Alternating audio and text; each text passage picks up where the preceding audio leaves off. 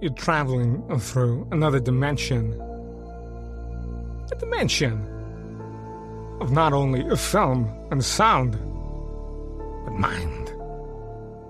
A journey into an auditory movie review adventure that must be experienced to be believed.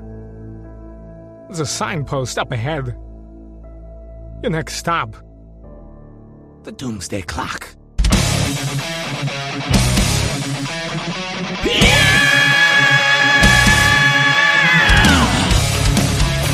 Which versus the Doomsday Clock?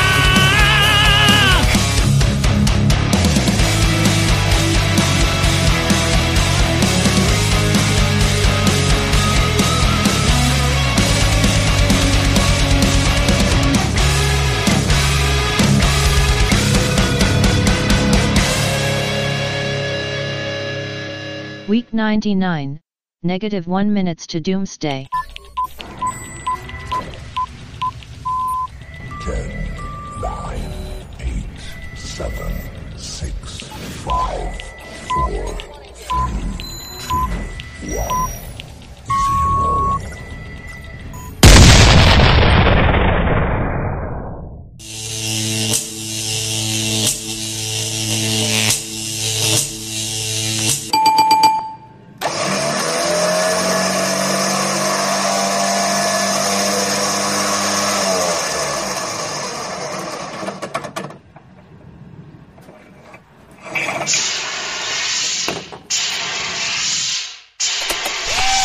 Babs, what's going on? We've been.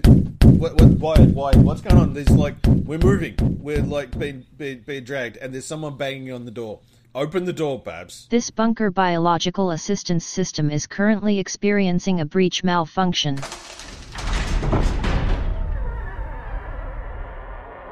Ricky? Hey, hello? Ricky, why are you here? Why am I being towed, Ricky? I was in a space bubble. Ricky's back over there. You know what? That guy just watches Phrygian porn all day long. It's me. It's Danny. How's it going? Oh my goodness, Danny! I thought it was Ricky because this is something Ricky would do. And or Rocket Ajax. We're both in there all the time. And I'll tell you what, I'm getting a little sick of that guy. It's the Witch. How's it going? How did you get caught in a time bubble, man? Oh, look, you wouldn't believe it. Like, so the dimension pretty much collapsed in on itself, and time went a bit crazy. So Babs ejected me into the time stream in this safety bubble because basically Supercluck ate time after like caught psyops, broke it. And like all my stuff's out of sequence, and it's been crazy. So then, like, I got ejected out. It's okay. So Superclock is back in the cage. I mean, oh, good. Because that chicken causes more trouble than he's worth. Honestly, just going back in time just to go to the same year that a movie is made might have been the worst decision we ever made. I'll be honest. It kind of causes problems.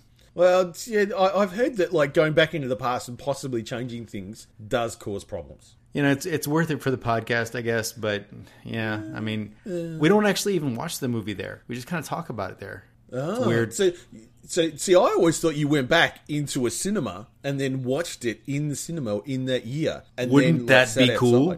Well, that would be awesome. That would be amazing. But so, no, I mean, the reality is you just go and hang out. Like, you just go to, movies are way too expensive. I'm not going to buy tickets to watch something I've already seen. True. And you got to have like past money and all that sort of stuff. Yeah, you show them the nickel, and they're like, "Wait, is that a nickel from 2005?" And you're like, "Just shut up, just shut up, just shut up and take my money." I get how that'd be hard. So, just a question. Yeah, I'm being towed. Why am I being towed? Well, so there's the whole Warwick at Ajax thing, and there's the whole Minion of Ming thing, and I had to take on a side gig as a time cop. You're a time cop now. Well, I mean, Jean-Claude makes it look all prestigious, but really it's mostly just issuing citations and parking tickets and, well, when people are in the wrong place in time, you got to go, hey, what are you doing here? And then, of course, they're like, I know my time rights, and then you got to get in a whole conversation about time rights. But Yeah, it's a side gig. I'm collecting a pretty okay paycheck. It's So Time Cop, hey, it's a living. It's a living, right? I suppose you got to do it. So I'm guessing you're going to tie me to the Time Depot. If there is such a thing. I mean, we've got the Time headquarters over here, and I'm sure they'll sort you out. I mean, so this has got to be better than the bunker, though. Oh, for sure. Oh, look, War Rocket Ajax, it's been a dream. I've got to be honest. And this bubble has been getting smaller, right? And look, even to me, it's a bit close in here, if you know what I'm saying. And so, look, you mentioned Van Damme. You mentioned the Time Cop. Can I maybe come in, we have a few drinks, and we watch Time Cop while we get back to headquarters? It's as if you were reading my mind, except that your reading is better than my mind, because that's a fantastic idea. Then let's do it. How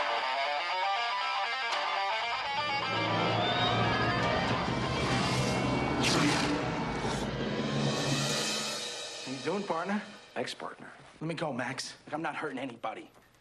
Good to take you back. In the year 2004, time travel is a reality. You are charged with violations of TEC Code 40.8, time travel with intent to alter the future. And a crime. It turns out going back in time is a pretty easy way to make money. I think you got yourself a shipment of gold that you're taking to General Lee. The genie is already out of the bottle. The technology is there. Now, one man You ever hear the name Aaron McComb? is about to take the ultimate power trip. He's gonna be president. You don't need the press, you don't need endorsements, you don't even need the truth. You need money. But to enforce the laws of time, Are we still together in 10 years? Am I dead? one man is determined to stop him. I cannot go back to save her. This scumbag is not going back to steal money. Stay here, Walker. My future, you're dead. I think you planned too far ahead. Jean-Claude Van Damme. Ron Silver. Will you get him? Mia Sara.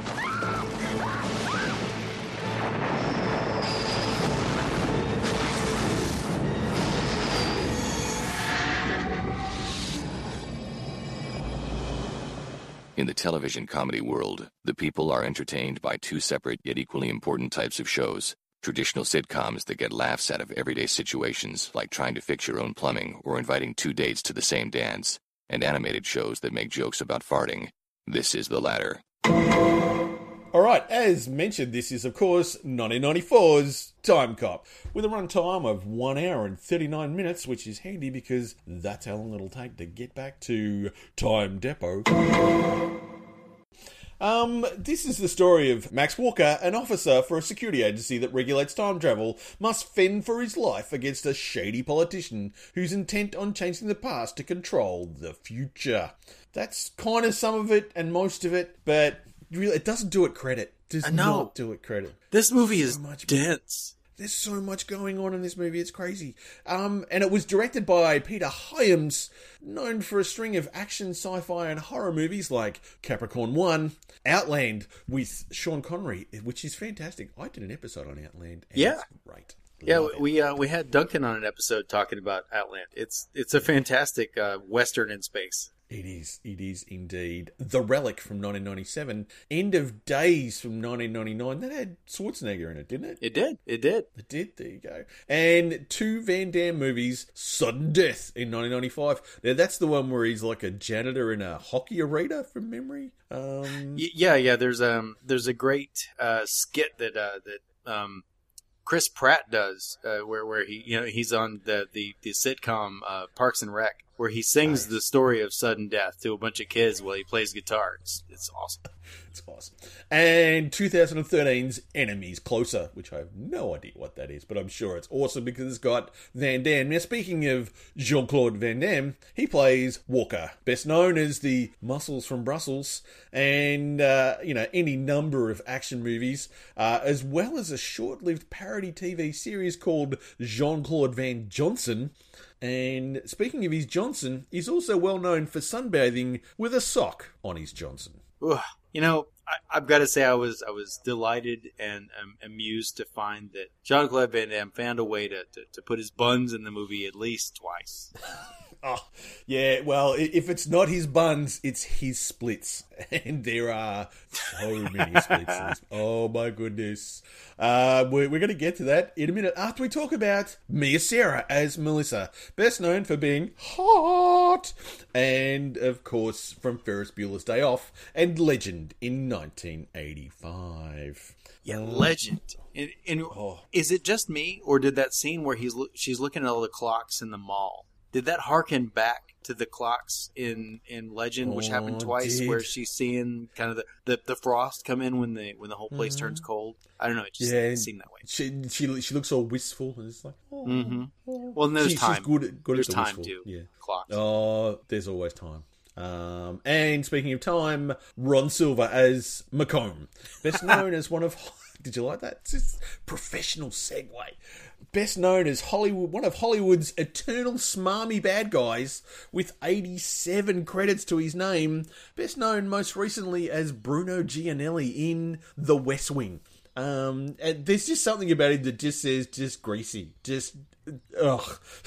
He's a horrible human. I have always referred to Ron Silver as a poor man's Andy Garcia. Oh, but you can't I'm not with you see there. it once you think of it. Yeah. I'm saying it, but see, I kind of like Andy Garcia. Ron Silver, I just look at him and just go, "Oh, you're just slimy." I know it's just a character, but every time Andy Garcia, I go, he was in The Untouchables, and he was kind of cool. He was in Untouchables. I mean, he's a great. I mean, I'm not saying that he is Andy Garcia. I'm saying he's the poor man's Andy Garcia. They're like, hey, can we get Andy Garcia to be the bad guy in this? And it's like, no, but we can get Ron Silver. Yeah. He can grow a beard. What do you think? He always has. Yeah, that's it. He must be. There you go, ladies and gentlemen. We've now pigeonholed Ron Silver, and he plays it to the absolute hilt in this movie. Oh, he's so smart. So smarmy, so evil. And you know what? I think we should we should get to it. The fact that this movie is all about time travel. We learned that you can't go to the future because it hasn't happened yet, but you can go to the past. And you could do pretty much whatever you want, except it causes ripples. Which I love the 1990s CGI effect for the time travel. We just talked about this with Cube, and I think that in the 90s they could overdo CGI, and Time Cop doesn't fall for that trap. They do it when they have to, and it's not bad. Yeah, look, there's a couple of spots where it's a bit. The time travel effect is really cool. Although I have a question, and I'm curious to see whether you've got a solution to this, being that you are a time cop. Well, yeah. When they go from the agency into the past in the shuttle thing, which is very similar to the devices in Buckaroo Banzai. Yeah. Not so much Back to the Future, because I think a little different. More Buckaroo Banzai. They appear without the vehicle in the past, but when they press their recall device, they come back in the vehicle. Yeah, we get that a lot here at the Time Bureau and with the Time Constables, as we prefer to be called, Constable on Patrol. That's what COP stands for. So what it does is, that concrete wall at the end. The pod actually plummets toward the concrete wall, and then it's got almost like a spring load that shoots the passengers toward the concrete wall, and it speeds them up to a degree where they rip through time and space and kind of blast their way into the past. It's it's almost like a trebuchet. It's like a time trebuchet. Right. I'd like to see a time trebuchet. That would be kind of cool. I'll talk to my boss. Yeah, I regret nothing. I mean, and actually the first thing I thought of in this is that Ron Silver is such a putz. He's sitting in that Senate hearing or whatever it was, just going, yeah, I could make money out of this. I'm going to be greasy. And it's just like, he's just so, yeah, but it's like how they automatically go, it must be true. It automatically, time travel must be true because this guy said someone stole money from the Confederacy and used it to try and buy terrorist weapons. And everyone went, oh, yes, well, that makes it true. And well, so I mean, I guess we're going back to what the Michael Crichton. What was his time travel movie? Because I've just mentioned trebuchets. They're all over the things. Time something. Time. There was definitely time in it. I'm trying to think what it is, and because I remember the cover of it. I do too. And Michael Crichton novels are, how far can you throw? That's probably about how good they are. But I'll just say we'll just call it Time Crisis, because that was a holographic video game from when I could remember things. And that's true. So it was a pretty good lead-in, much like in that movie based on the Michael Crichton novel, where they kind of give like a Civil War, hey, get out of my way, I've got a whole bunch of gold for General Lee, and then it was like, I don't know how that was, again, to your point, how is that supposed to prove anything? Like, he didn't bring like shell casings from like Civil War soldiers full of bullets or anything like that. Full of like super automatic bullets. And you know what I like? The fact that guy could shoot all those bullets and not hit a single horse. Not one horse shot. Exactly. Yeah, he could also knock out his tooth for some sincere, Yeah, is there no dental work in the future? Apparently that future, no dental work. He's like, I gotta sell this Confederate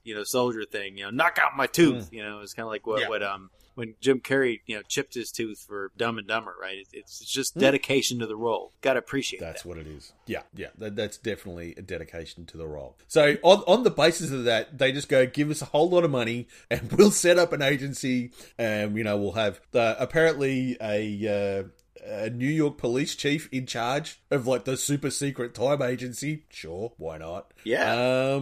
And then we'll start hiring people. Yeah, which makes perfect sense. Right? Matuzak was the guy's name. He was Bruce McGill. He was. I just remember him as Bruce Willis's friend in The Last Boy Scout. He was the guy who was banging his wife. Yeah, well, unfortunate. But it was Bruce McGill, and it's just like, no worries. He's not a scientist. He doesn't. No one understands any of the technology, but it's okay. Just give us the money. We'll do it. We'll get it set up, and after we've sort of dealt with that, we cut straight to a shopping mall where they have balloon displays of a human doing the splits. Straight away, this is a Van Damme movie. Giant balloon creatures doing the splits. Yeah, you gotta prepare people for what they're in for. Yeah. Shopping malls, clocks, Mia Sara, splits. It's all there, people. Yeah. And weird guys, weird 90s villains. Which is those villains are particularly special. I mean, one of them's got a power mullet. The sides just shaved right out, and they're super long. That in the 90s, do you think every villain had to have hair extensions?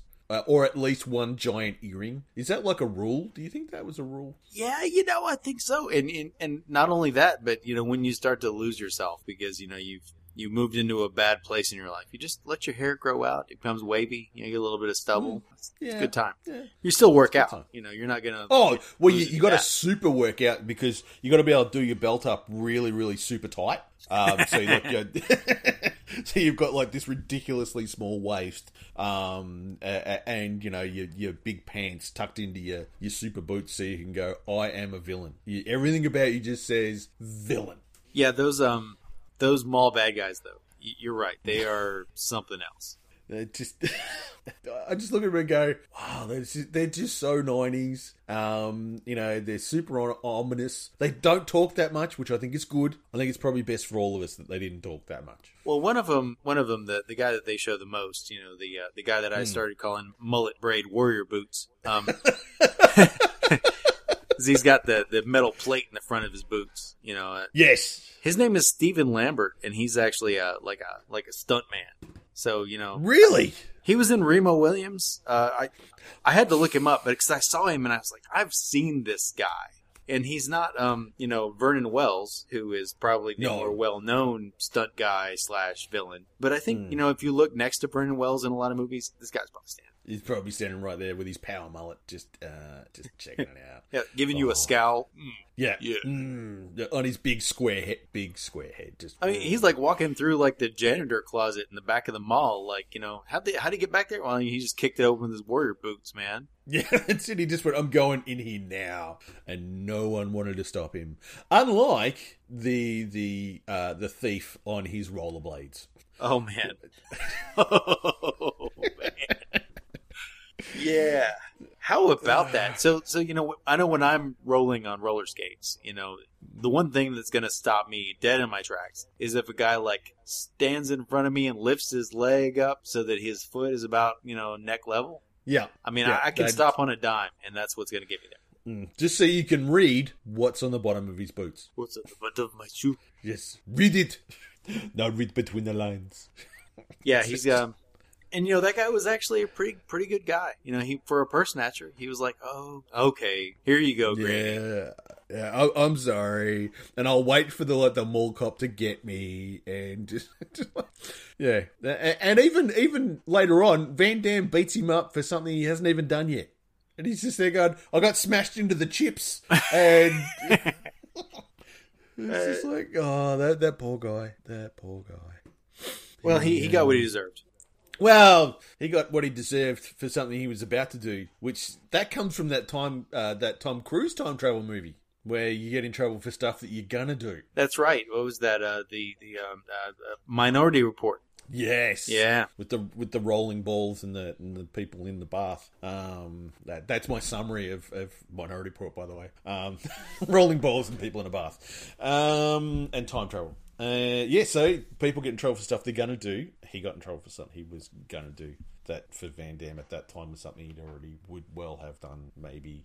Anyway, there's never enough time to satisfy a woman, from what I understand. Or that's apparently what Mia Sara said, I think, in that whole scene that we see twice from two different angles during the movie. Yeah, that's a super cringy back and forth. It is. It's a little cringy. It's a little creepy. If I'm honest, what? I think if I went up behind my significant other and said those things, she'd pretty much just go, "You know what? You can F off." Just back the up, creepy guy. Yeah, she rolls with it pretty well. Yeah. Well, she's supposed to be married to him, so she's probably used to his weird creepiness. True. Yeah.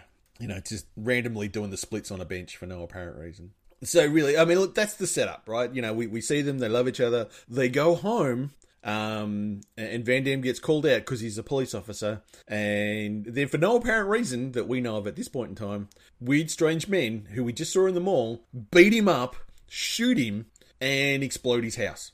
Yeah, so, not only is he ambushed in the rain just like some Confederates, but also one of the guys even has the audacity to say, "Finish him." In 1994, man, I mean, like, those were sacred words. So, while the dude's upstairs, like, roughing up his lady, and you don't know if he's gonna rape her or kill her or what, they're down in the yard, and they're like, "We're gonna kill you, buddy." It's just bad form. Eddie's, and it's like super heavy rain too. I noticed in this movie that it is super heavy rain. Like it's just like buckets. It's just really coming down, and he gets shot and their guns are super loud too. It's like, I guess that's to give it contrast with the future guns that kind of all sound like they're silenced. That is true. So they shoot him in the chest, and then he sort of, what is it? He tells him to sleep on it. Just sleep on it. Yeah, that's his tough guy line. Sleep on it. Yeah, whatever. And then he gets up, and he had a bulletproof vest on, and then just as he's going into the house to save, the house explodes, presumably killing his wife, and it's like, oh no. And then we fast forward 10 years. Right, to 2004, to far-flung future 2004. 2004. Whew. I tell you what, this 2004, crazy. And we basically we see someone in, it's like just before obviously the stock market crash in like 1929 or whatever it is, or during the crash.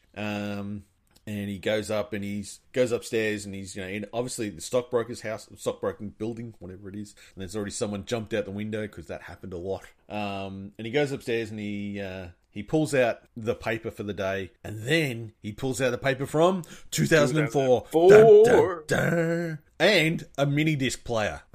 Yeah, he's got it's like a little canvas nylon bag that he like sticks some music in, and then of course they have some kind of music from the soundtrack that they've got to shoehorn in somehow. Just hammer it in there as loud as possible, while he works out, what stocks to buy to make like $1 bazillion. Yeah, it's that classic time crime, buy the stocks when they're low. Yeah, and then sell them in 2004, and it's just, and I'm there going, I'm not sure that's going to work, really. Anyway, we were worried about like where the money comes from and all that sort of stuff. It's all kind of weird.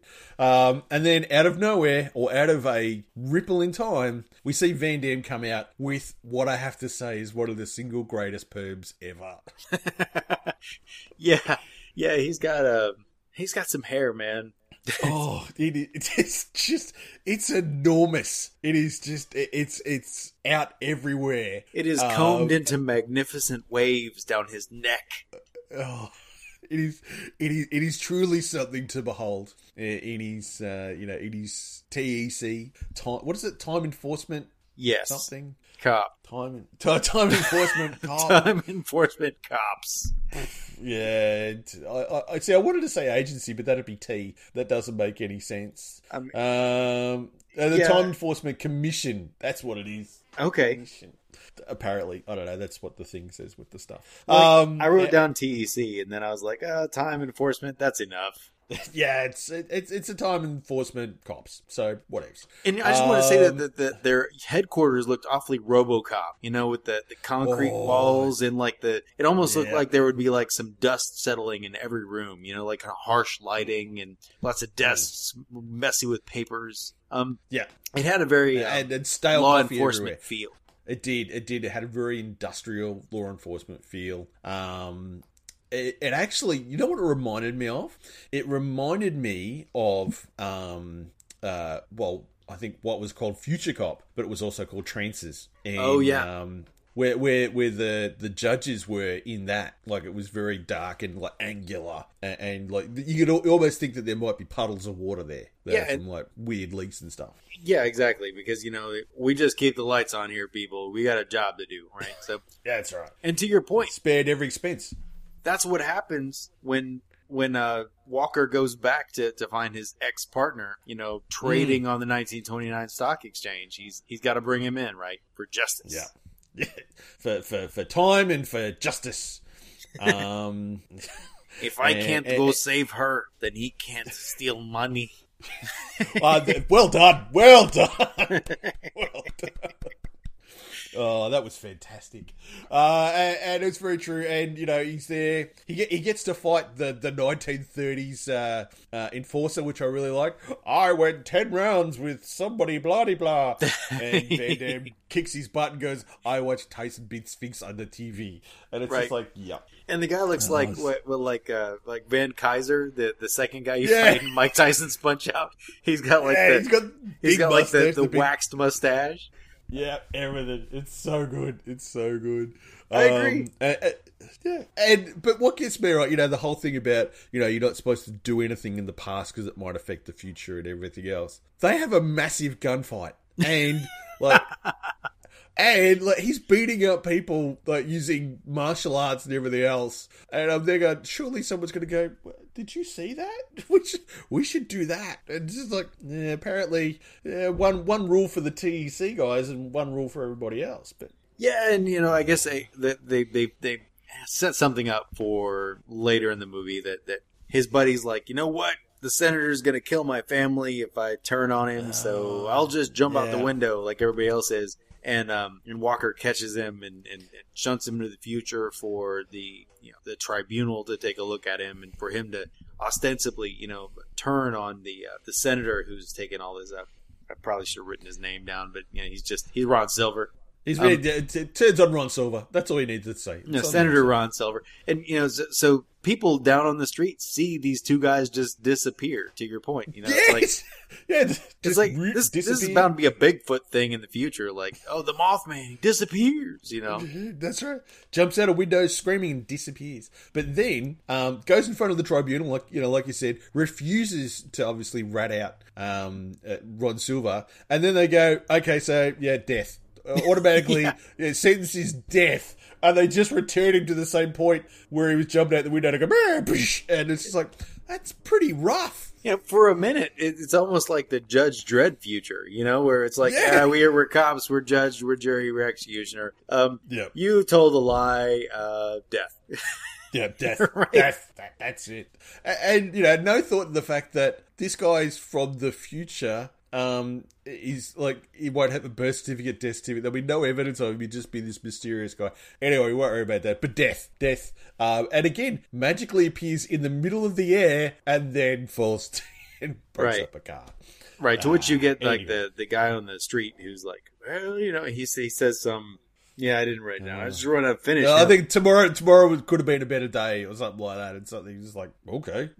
Well, aren't you worried that like a minute ago you saw him jump and then disappear and with another guy and then reappear by himself? That doesn't cross that guy's mind once. Yeah, maybe they timed it so well because that's what they do is time, right? That he just. True. Do you think they put him in that the time trebuchet to shoot him back into the spot in That's the building? what it is.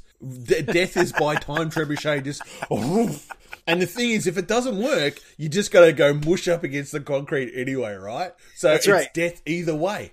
It's like you choose death now or death in 1929. It's easier for us if you go back to 29 because then at least people saw you go in the building, see you come out one way or another. Well, and they don't have to clean up the mess. Really, they don't have to like scrape him off the concrete and put him in a bucket. Oh, and a mess it is. He falls into that cop car and collapses the top. Oh, yeah, he smashes into it. He full on smashes it. It's So we obviously we now know the rules and everything else. We've seen Van Damme's awesome perm, and we get that he's the guy.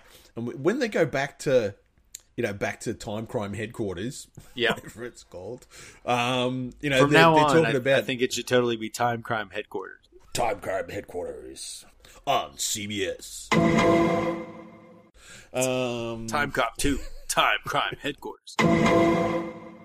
Except that there's already a Time Cop 2. It's called like the Berlin Conundrum or some shit. It's just something like that, and it's got like nobody in it. I think it went. I think it went straight to Bargain Basement Video or something. I don't know. It's. I've never seen it. Probably not going to see it.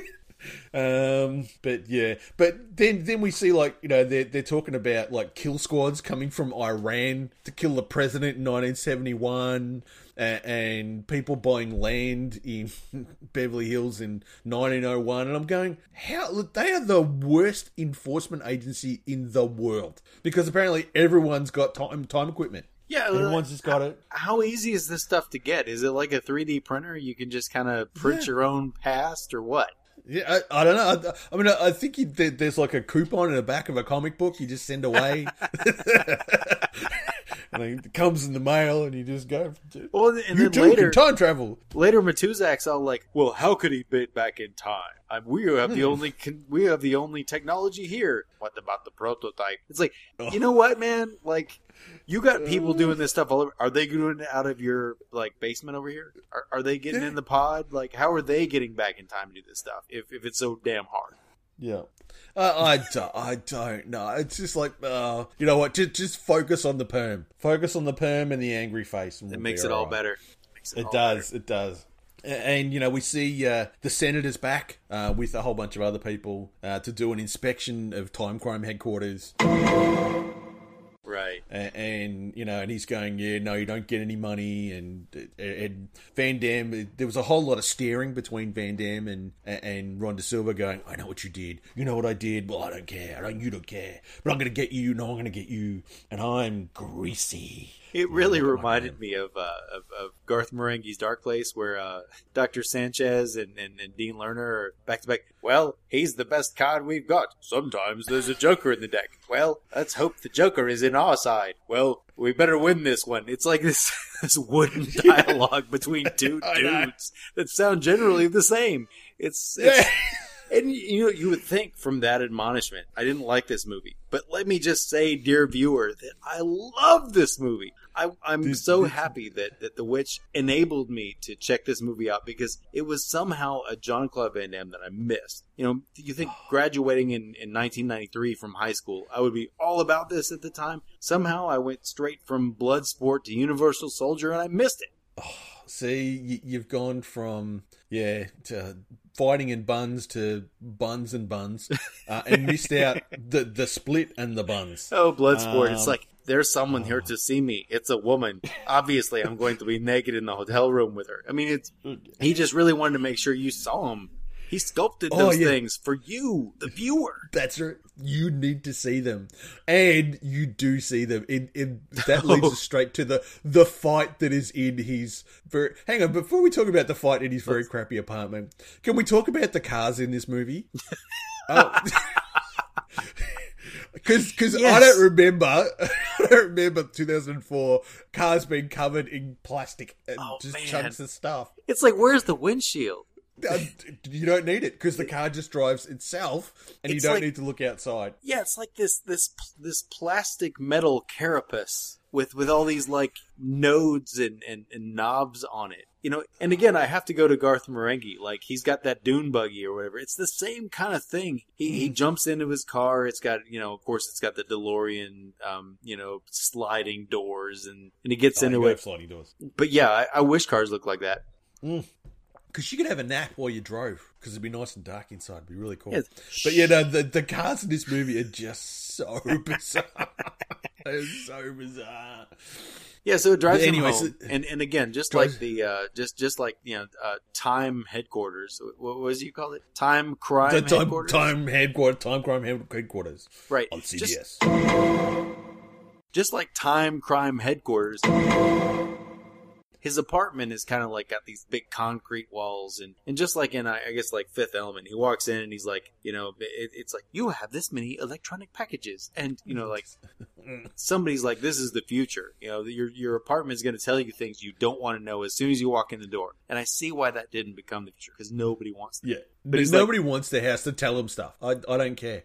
It actually reminded me of Marty McFly's future house in Back to the Future 2.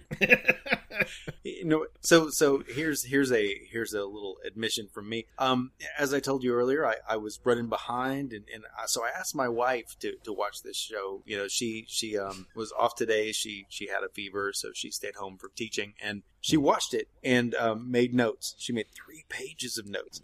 I watched it again. I watched it again and made significantly less, because I've been doing this for a while. But like, one of the things she said was, and I thought this was awesome. She said it was like Back to the Future meets Total Recall.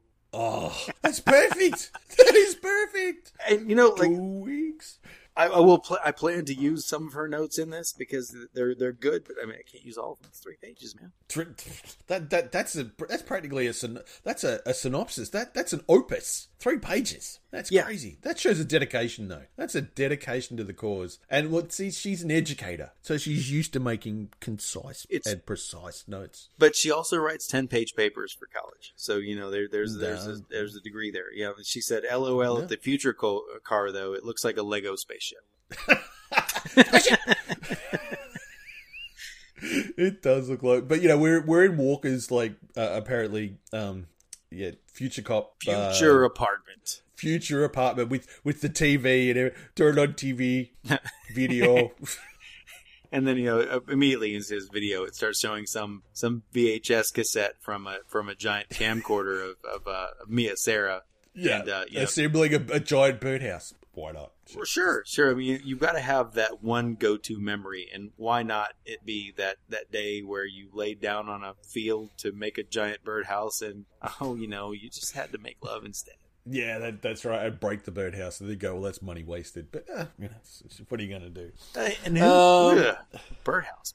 Who needs a giant bird out? But anyway, still. So then, the bad guys break in and there's a fight. And of course Van Damme is in his boxers because that's what the people want. Yeah.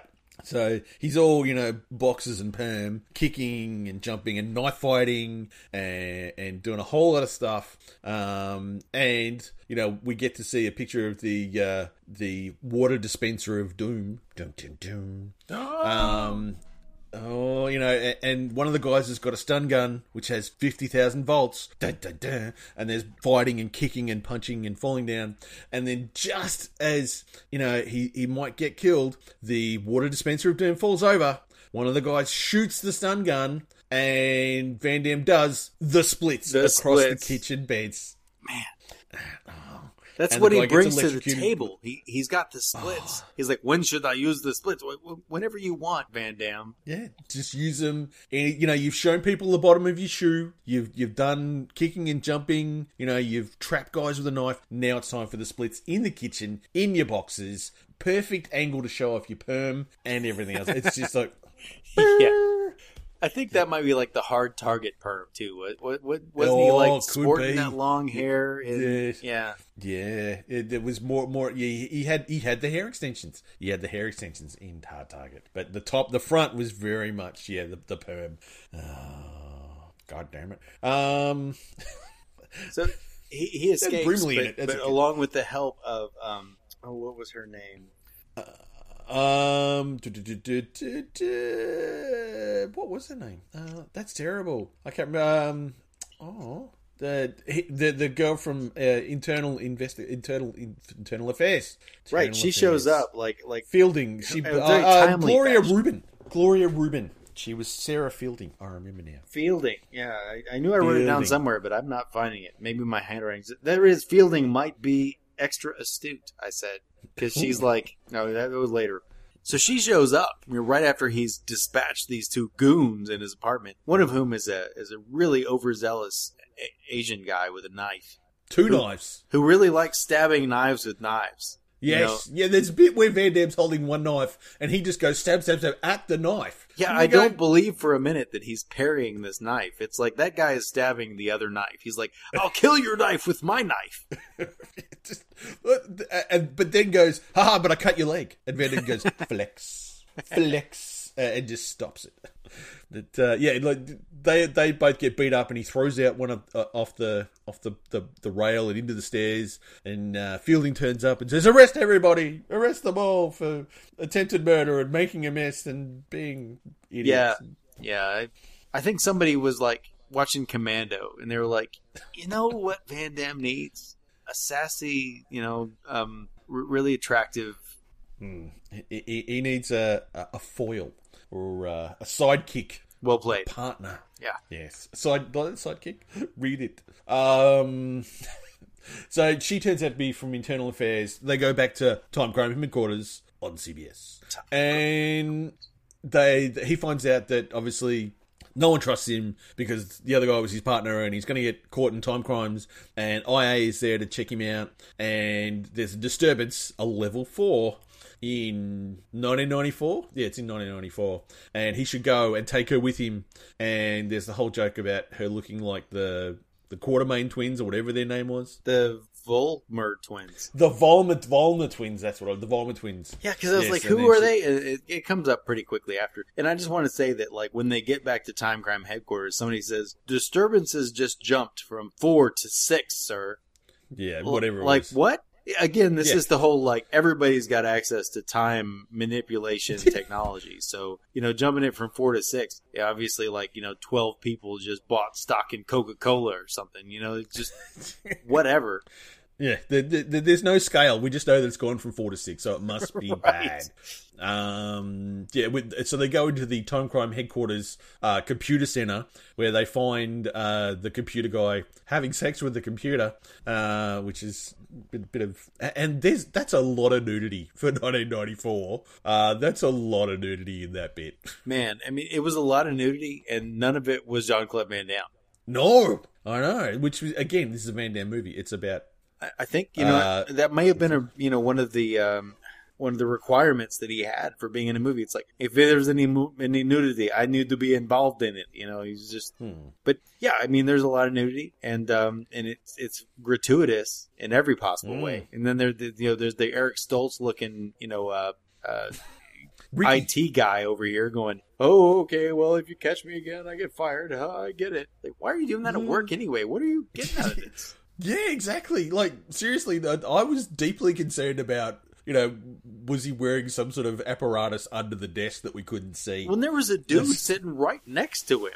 Oh, no. That very creepy. Very, very creepy. But, genius requires that kind of dispensation, right? I mean, the guy was obviously a genius. Yeah, I don't know. There's genius and then there's, like, not wearing pants and doing creepy stuff to the computer. Like, yeah. Anyway, so yeah, he's the computer genius. He tells me it's a big deal. It's in 1994, and so they've got to go back to 1994, and he takes Fielding with him, and there's a whole joke about the Vullman twins, and she says, "Where are they?" And he goes, "See those two red patches? That's them." Yeah. And she gets all scared. Just like Gorman in Aliens, there's the whole, like, how many drops have you been on? 38. Simulated. It's the same thing. She's like, I've been on a lot of simulated drops. And he's like, how many real drops? Like, none. Yeah, and I think Matuzak says, if she farts, she'll go out ahead of the shuttle. It's like, okay.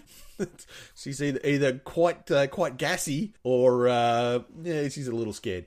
So there's and that section where they videoed on them, that looks very bumpy and a little scary. Surely by now they would have smoothed that out, because there's a whole lot of it's a bit like going in your time machine. Actually. And there's what, like 25 feet. Oh well, we're not going to talk about the time machine. Definitely an older model. And we have it running on Time Chicken, which is not the current method of fueling said machines. But true. Yeah, you're right. It's pretty bumpy. I think I lose a year of my life every time I go on. It's like Princess Bride. Wow. It sucks a year of my life every time. Every time. Is it worth it to go back to 1987? Is it worth it? Is it worth it? Well, that question keeps coming up.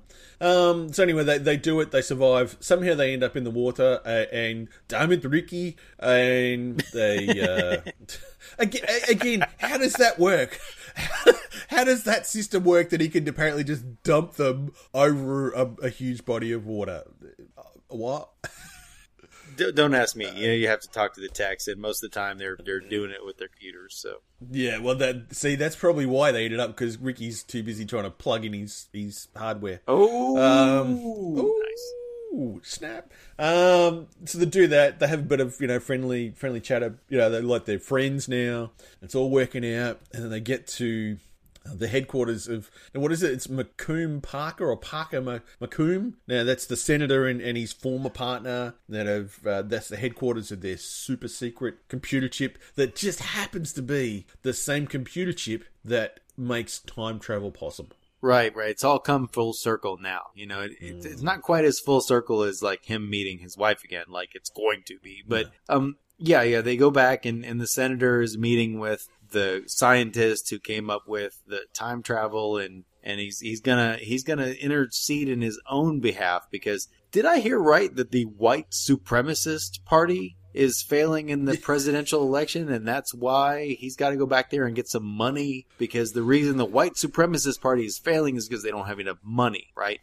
So no, it was the white supremacists have got approval to get like for like funding for their presidential campaign, but his campaign failed to get funding, so he's running out of money, which means you'll get beaten by the white supremacists, despite the fact that he could quite easily be a white supremacist. That's what I didn't get. Was he the candidate for the white supremacist party? Because it's kind of he was the villain. Yeah, but I don't think he was that. I don't think he was that much of a villain. Like, he was just a typical political villain, not a white supremacist villain. But if he was campaigning against the white okay, just wondering. I mean, it was an aside in the movie. Like, I don't think that it was explained beyond this. So no, not really. Other than his policy seemed to be that it was the rich get richer and everyone else can move to Mexico. Right. Yeah, I think I've heard that before. Yeah, I did. I think a certain orange president may have gone with that.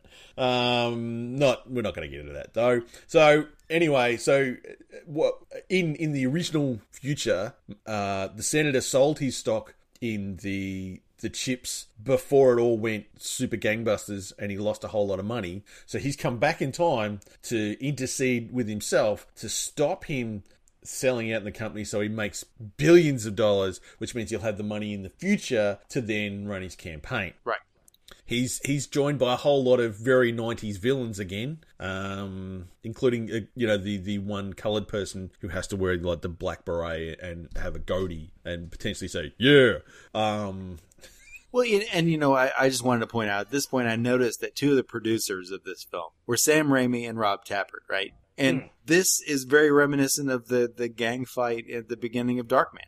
Oh, it is. Yeah, kind of a big warehouse, and you got two groups of people kind of facing off. I guess it isn't quite so much because there's only one group of villains, and then there's like a hapless senator and a scientist on the other side. But I don't know, it had similarities. Plus, I like to mention Sam Raimi whenever he comes up. At this point, Renaissance Pictures was in full swing, and they were making Xena Warrior Princess and Hercules and Mantis, that short-lived network show about the differently abled black guy with the exoskeleton, Yes, I remember that. I remember that. It wasn't good. No, but I remember it. But still. But yeah, you're right. This was the heyday of Renaissance Pictures. And they were like, Time Cop, sign me up. I'll get you some money. Yeah, look, we can ask for anything, and people will give it to us, and they did. So there's a big fight. There's lots of highly flammable liquid in this warehouse, as well as a whole lot of like super freezing stuff in there, which was kind of weird. Yeah. He says something about your cold circuit technology will break this whole thing wide open, and so I guess that's the explanation to the chemicals. Sure, why not? Time travel, who knows? So there's a big fight. Now the senator ends up killing his ex-partner and then says, well, I now own all the company, or me own all the company. And he gives him a list of things to do, which I'm going, surely you can't give yourself a list of things to do, because if you did that, then you'd know all the things that you had to do. I guess he's decided at this point, he's going to lose if he doesn't do it. So he's just going for broke. He's like, well, if everything ends, then, I was going to lose anyway. So screw it. Yeah. And then this is where we find out that Fielding is secretly working for the senator. Oh, and she double cross. And she turns on Walker, and it's a big fight. And everyone's fighting, and then there's a dude whose arm gets frozen, and Van Damme kicks it off, and it shatters. And he says, have a nice day. That was a pretty good effect. It was a pretty good effect. Pretty good effect. And the dude's all like half frozen, and and he falls off into all the chips, and it shatters and explodes and everything else. And then there's like a fight over the return device, and the senator double crosses the double crosser, and Fielding she shoots Fielding, and we think she's dead, but she's secretly not. And then the cops come, and the senator disappears into the future, and automatically he's got billions and billions of dollars. Right. He's done all the right things to set up his own path to make his future successful. And if you've ever read any Ray Bradbury, there's The Sound of Thunder is a short story with this same premise, where it's like they go back in time to do safaris where they shoot different animals, and they go back to shoot a Tyrannosaurus, and it messes up and it breaks something, and then in the future when they get back there, everything's changed just so slightly. And that's what's happened here. Nobody knows the guy. They don't know Fielding, who went back with him, and and the agency and the time crime agency is being shut down. Yeah, right, because our favorite bearded Ron Silver senator has got his way because he gave himself a list of things to do. Yep, and one of them was shut them down. So luckily, Van Damme gets back just before they tear up the tracks. Right. And he goes, oh, this is what's happened, and the senator, and tries to find Fielding and can't find Fielding, and all this stuff. And Ricky, the computer humper, is now just Richard. He's all Richard. Yeah, he's cleaned up a little bit. Too hard to call me Richard. And Matuzak doesn't know him anymore, and they're not friends, and there's a whole bunch of stuff. And I'm going, surely that has to happen a lot. right? You know, where they go back to the past, do something, like have a giant shootout and fight in like 1929, and come back and go, who the hell are you? Don't know. But then he goes, he convinces them to send him back to 1994 again, so he can find Fielding, who shouldn't be dead yet, and then stop Ron Silver and go through it all. And that then leads us back into the loop where we go back to the very start of the movie in the pictures of the mall. Right. And there's it gets a little dicey here. You know, he gets Matuzak to help him, and Matuzak gets killed, you know, during the trip back to the past to undo the future that never was. And you know, Matuzak is really a hero here because, you know, you got to think in that thread, he's gone, man. He was like, you were my best friend? Okay, I guess I'll just risk everything for you. Yeah, surely. And apparently my wife's goulash always had too much salt. Yeah, rice goulash. His parting words were an insult to the guy's wife's cooking. Yeah, nice. Yeah. That's a good friend. That's a good friend. I would have left him there. Come on, I'm out. You know what? I'm not pushing this button. Movie over. Yeah, that's it. I'm not getting shot for you. I'm done. I'm out. Anyway, so he goes back and then he changes the whole scene that we saw at the start in the mall where he convinces Mia Sara that... because he goes to the hospital first to see Fielding. Right. Because she was a Jane Doe. And she says that she realised she made a mistake. Well, duh. Because the guy that you double-crossed him for shot you twice. Right. He made it pretty easy to figure out that. I just also want to point out that, you know, that Walker walks into the hospital and he's like, I'm a cop. I'm here to see Jane Doe. And he flashes his time cop badge. Right. Yeah. like, I'm wearing my mall security uniform with the jacket and the high waisted pants, and here's my time cop badge, and the lady behind the desk is like, oh, okay, you know, like, man, anybody can walk no back problem. No problem. You go see that woman that we don't know who it is that got shot twice. That's fine. You just go right in. I mean, and I guess we don't really gets want him her all anyway, over the place too. He gets to, like, he goes into the lab where all the blood is. It just starts randomly going through that. And it's like no one stops him. I guess when you just, you know, you make it seem like you really have a purpose, then people just aren't going to stop you. Yeah, so ants in the ant farm. Once you're inside, you just got to look like you're busy. And that's where he finds out that Mia Sara secretly had a blood test to find out she was pregnant. Right. Because apparently in that 1994, you couldn't just pee on a stick. Right, it was a convenient explanation tool, I think. But let's just point out that Walker was never a good detective. He was just a good cop because, like, you know, because she's telling him, she's like, I have something really important to tell you. It's going to change everything. And he's like, oh, yeah? What is it? She's like, well, it's it has to do with us being, you know, and the future. And why don't you tell me after I get back? It's like, man, if you can't figure this out. How dumb are you? Just how dumb are you? But apparently he needed a convenient blood test to tell him that his wife was actually pregnant. Oh, no. Yeah. So now he knows that Mia Sara's pregnant, and he goes back to get Fielding, but she's already dead for no apparent reason. Right. Well, I mean, somebody's injected some toxin, and you see the thugs getting in the elevator. I guess the hospital elevator there on the first floor. Yeah. And, you know, he gets back, and they're like, oh, make you did it. He's like, no, not me. Yeah, but wouldn't she still be in, like, 2004 anyway? Like, alive in 2003 or something? Anyway, it doesn't matter. So, yes. You know, they I don't know. He sees those guys, he goes back to the mall, gets Mia Sara, tells her that she suitably freaks out, but still puts up with his weirdness too. Like, you've changed clothes, you've got, like, a fantastic perm, but I'm going to believe everything you say. And, you know, and then he goes, oh, look, there I am over there, and points to himself walking along the balcony. And Mia Sara goes, okay. Yeah, she's kind of freaked out at first, but she gets over it pretty quick. Yeah, she does get over it really, really quick. And then we see, like, a replay of the awkward scene with the clocks and everything else.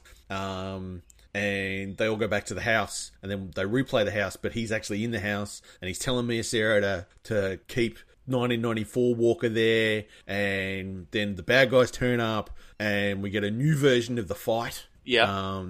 Except that he's there doing the fighting, and he stops the future bad guys fighting himself and not killing him, and he kills them and punches them up. And then it's all really good. And like there's still the super hard rain. Yeah. It's rain time. And super rain. But then we have a quick cut to 1994 Ron De Silva, who gets a message saying that he needs to go to this address and cancel his appointments, which he does, and he says the most dickish thing to that girl. Whatever her name is, he goes, "Oh, Cindy, have you ever seen the inside of the presidential limo?" And she gets all excited and goes, "Oh, no." He goes, "Stay in touch. I'll send you a picture." And it's just like, what a dick. It's one of those, just in case you didn't hate him enough, let's give you one more. Yeah. Maybe he seemed too innocent in the past, because you know him in the future as a dickhole. True. But like, that's you're going like, to reinforce it. Maybe he turns into this dick, but they just had to make sure that you knew that he's always been a jerk. Yeah, that's what it was. So then you see him rush off, and they go back to the house, and there's all the fighting, and there's more fighting, and then we get to like the climax where Ron De Silva is holding Mia Sara, and Van Damme, future Van Damme, 2004 Van Damme, squares off against him, and there's like a standoff, and there's like the C4 that's going to kill everybody in the house, and he goes, "It doesn't matter, because I'll still be president, because young me is going to be like the president." And I'm going, "But if that happens, won't you still be back here and get exploded?" But we won't worry about that. And then, that was all kind of weird. And he says, "We'll go get 1994 Van Damme," and they drag him up. But then 1994 De Silva turns up. Wow, what? And it's dun dun dun, and then there's like younger self, older self standoff for Van Damme and for De Silva. There's a 1994 and a 2004 version of both of them, and we don't know what to do. And then all of a sudden, we see Van Damme counting down on his fingers, holding his belt secretly to Mia Sara, who does the ultimate thing. She jumps back and just hammer smashes 2004 De Silva in the nuts. Yeah. Well, that's what that means. You always have to have that sign language with your significant other, and there should be some kind of a special code for, just nut punch. Yeah. Well, see, I think it's his fingers were actually pointing towards his own nuts when he was counting down. Oh. So she went, in 3 seconds, punch him right there. That's what it was. I reckon that, but you're right. That could have been it. That could have been their secret code. It worries me that they'd practiced it enough that they knew what to do. And how many times has he had to punch somebody in the nuts? But still. Well, then you can't get in between a man and his husband. Well, you can't. You can't get in between a man and his husband. That's right. Or a wife, or a woman and her wife, or a man and his wife, or someone else and their significant other, whatever it may be. Or Ron Silver and mullet braid warrior boots. Exactly. They may have had a very close, loving relationship. We'll never know. Because at that point in time... Did you like that?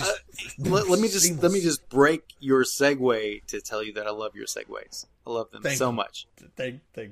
So at that point, young De Silva and old De Silva are thrown into each other, and as we've already learned, the same matter cannot occupy the same space, and they do a weird fist through chest blobbity thing, and you know what? It's actually really good CGI. It's pretty amazing. Like, they become a puddle of flesh on the floor, and it's so nasty. But yeah, I think it's probably the best CGI that 1994 had to offer. That isn't just like a side effect. It was like, let's do this now.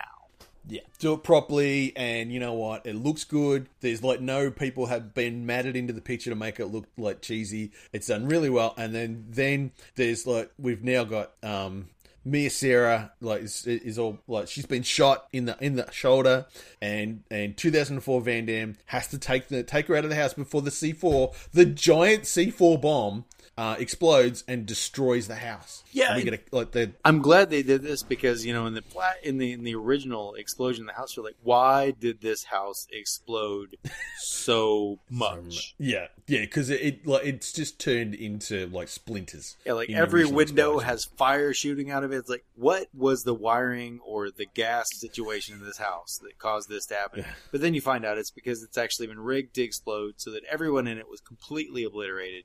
Per Senator Fancy Pants' future plans. Yeah, so Van Damme does the run down the stairs. We get the timer, the 3, 2, 1. And just as he gets outside, the house explodes again. But this time he's managed to save Mia Sara, and he puts passed out Mia Sara on the 1994 version of his own body without touching himself, because we know that he can't touch himself. Oh. And then goes back to 2004, and everything's okay again. Right. I was wondering if this might be where Double Impact came from. Like, is for a little while there, Van Damme were like doing a little double action. Yeah, just a thought. It could be Double Impact, as seen on this show with Darren Wilson. Love Darren. Yeah, Darren Wilson's awesome. Yeah, we did Double Impact quite a while ago. Still an awesome movie. So then, of course, obviously, Matuzak's still alive. They're still best friends. And, you know, he finds out that McComb obviously disappeared in 1994. No one worried about him, but, you know, they still invented time travel. Everything's great. They're best friends. He doesn't remember anything that's happened. It's all good. So then Walker gets in his future car and goes home to exactly the same house that we saw exploded 10 years before. Yeah, every timeline, this house explodes. So, but comes back magically. It comes back. This is exactly the same. I also want to point out Matuzak is like, you know, he asks about Senator McComb, who even Ron Silver, and he says, you know, McComb, who canceled all of his appointments and disappeared one day. Like, how do you have this trivia? I mean, I guess if a guy just disappeared who was on the fast track or whatever, like, it might be noteworthy, but it seemed an awful lot like plot explanation. Well, yeah, like he had it immediately, like in his memories. Like, McComb? I remember exactly what happened. He was wearing a blue suit that day, and it's just like, right. What? Right after he was an asshole, that guy that worked, or that girl that worked for him about the presidential limo. Yeah, exactly. Yeah, he just disappeared. It was very, very convenient. And then he goes home, and we see his apparent son, that looks approximately 10 years old, come out and go, Mom said you're going to barbecue hot dogs. And he goes, okay, I'll barbecue the hot dogs. And when it ends with Mia Sara saying, I think I've got something to tell you. And that's the end. And they all live happily ever after. Man. Dun, dun, dun. Time Cop is just what I needed, you know, for the end of a hard week. Indeed. And look, you know what? It's helped us travel through whatever this space is into Time Crime headquarters. And we're now here, and I'm hoping that being here means that hopefully I can find somewhere to live again. You know, and I couldn't have done it without you. Oh, Danny. Anytime. Could not have done it without you. So what happened to the bunker? Is the bunker gone? So the bunker got exploded. And I was transported into this pocket dimension at the nexus of time and space. And it was really cool, like, for a while. And then it started to kind of break because apparently, like, Court did something weird with time. And then as it was breaking, Superclock came and started, like, literally eating time. And he stole, like, a whole episode. Like, there's a whole episode gone, and there was stuff that was out of order, and it was all really, really weird. So the bubble that, like, you've just been towing, that was like my escape ship from that. Now I'm hoping once I get back to Time Crime headquarters, they'll let me go back to, like, the bunker time, so then I can sort of, you know, like, go back to normal. Well, I mean, it's hoping. A little bit of bureaucracy, but usually Time Crime headquarters will set things back right if it makes it easier for them to go day to day, because there's all kinds of time crime going on all the time. I think ever since the Time-O-Matic 3000 that you can basically just buy and set up, it's like a toaster. You can send small things back in time to yourself, and it's caused all kinds of problems. I mean, somebody like you just wants to go back to where you were. It should be fine. And I will say that, you know, Superclock's a rooster, so you probably won't get a time egg that maybe you can get that lost time out of. But maybe we can strain it out of his poop. Yeah, I don't know. I mean, look, time poop's got to be, like, weird, right? Yeah, it might not be worth it. Yeah, no, you know, look, I'll be happy as long as they don't, like, do the, look, unfortunately, you're going to go back to the point in time where you're going to die. That would be kind of sucky. That's straight up some, like, Krull Cyclops things. You know, it's like, you can see the future, but only your death. No, I don't think they would do that. I mean, Time Crime headquarters seems pretty cool to me. Well, look, I guess we'll wait and see. You have been listening to Witch vs. the Doomsday Clock, a proud member of the Legion Podcast Network. Come join the rest of the Meat Popsicles in our Facebook group, facebook.com/groups/Witch vs. the Doomsday Clock.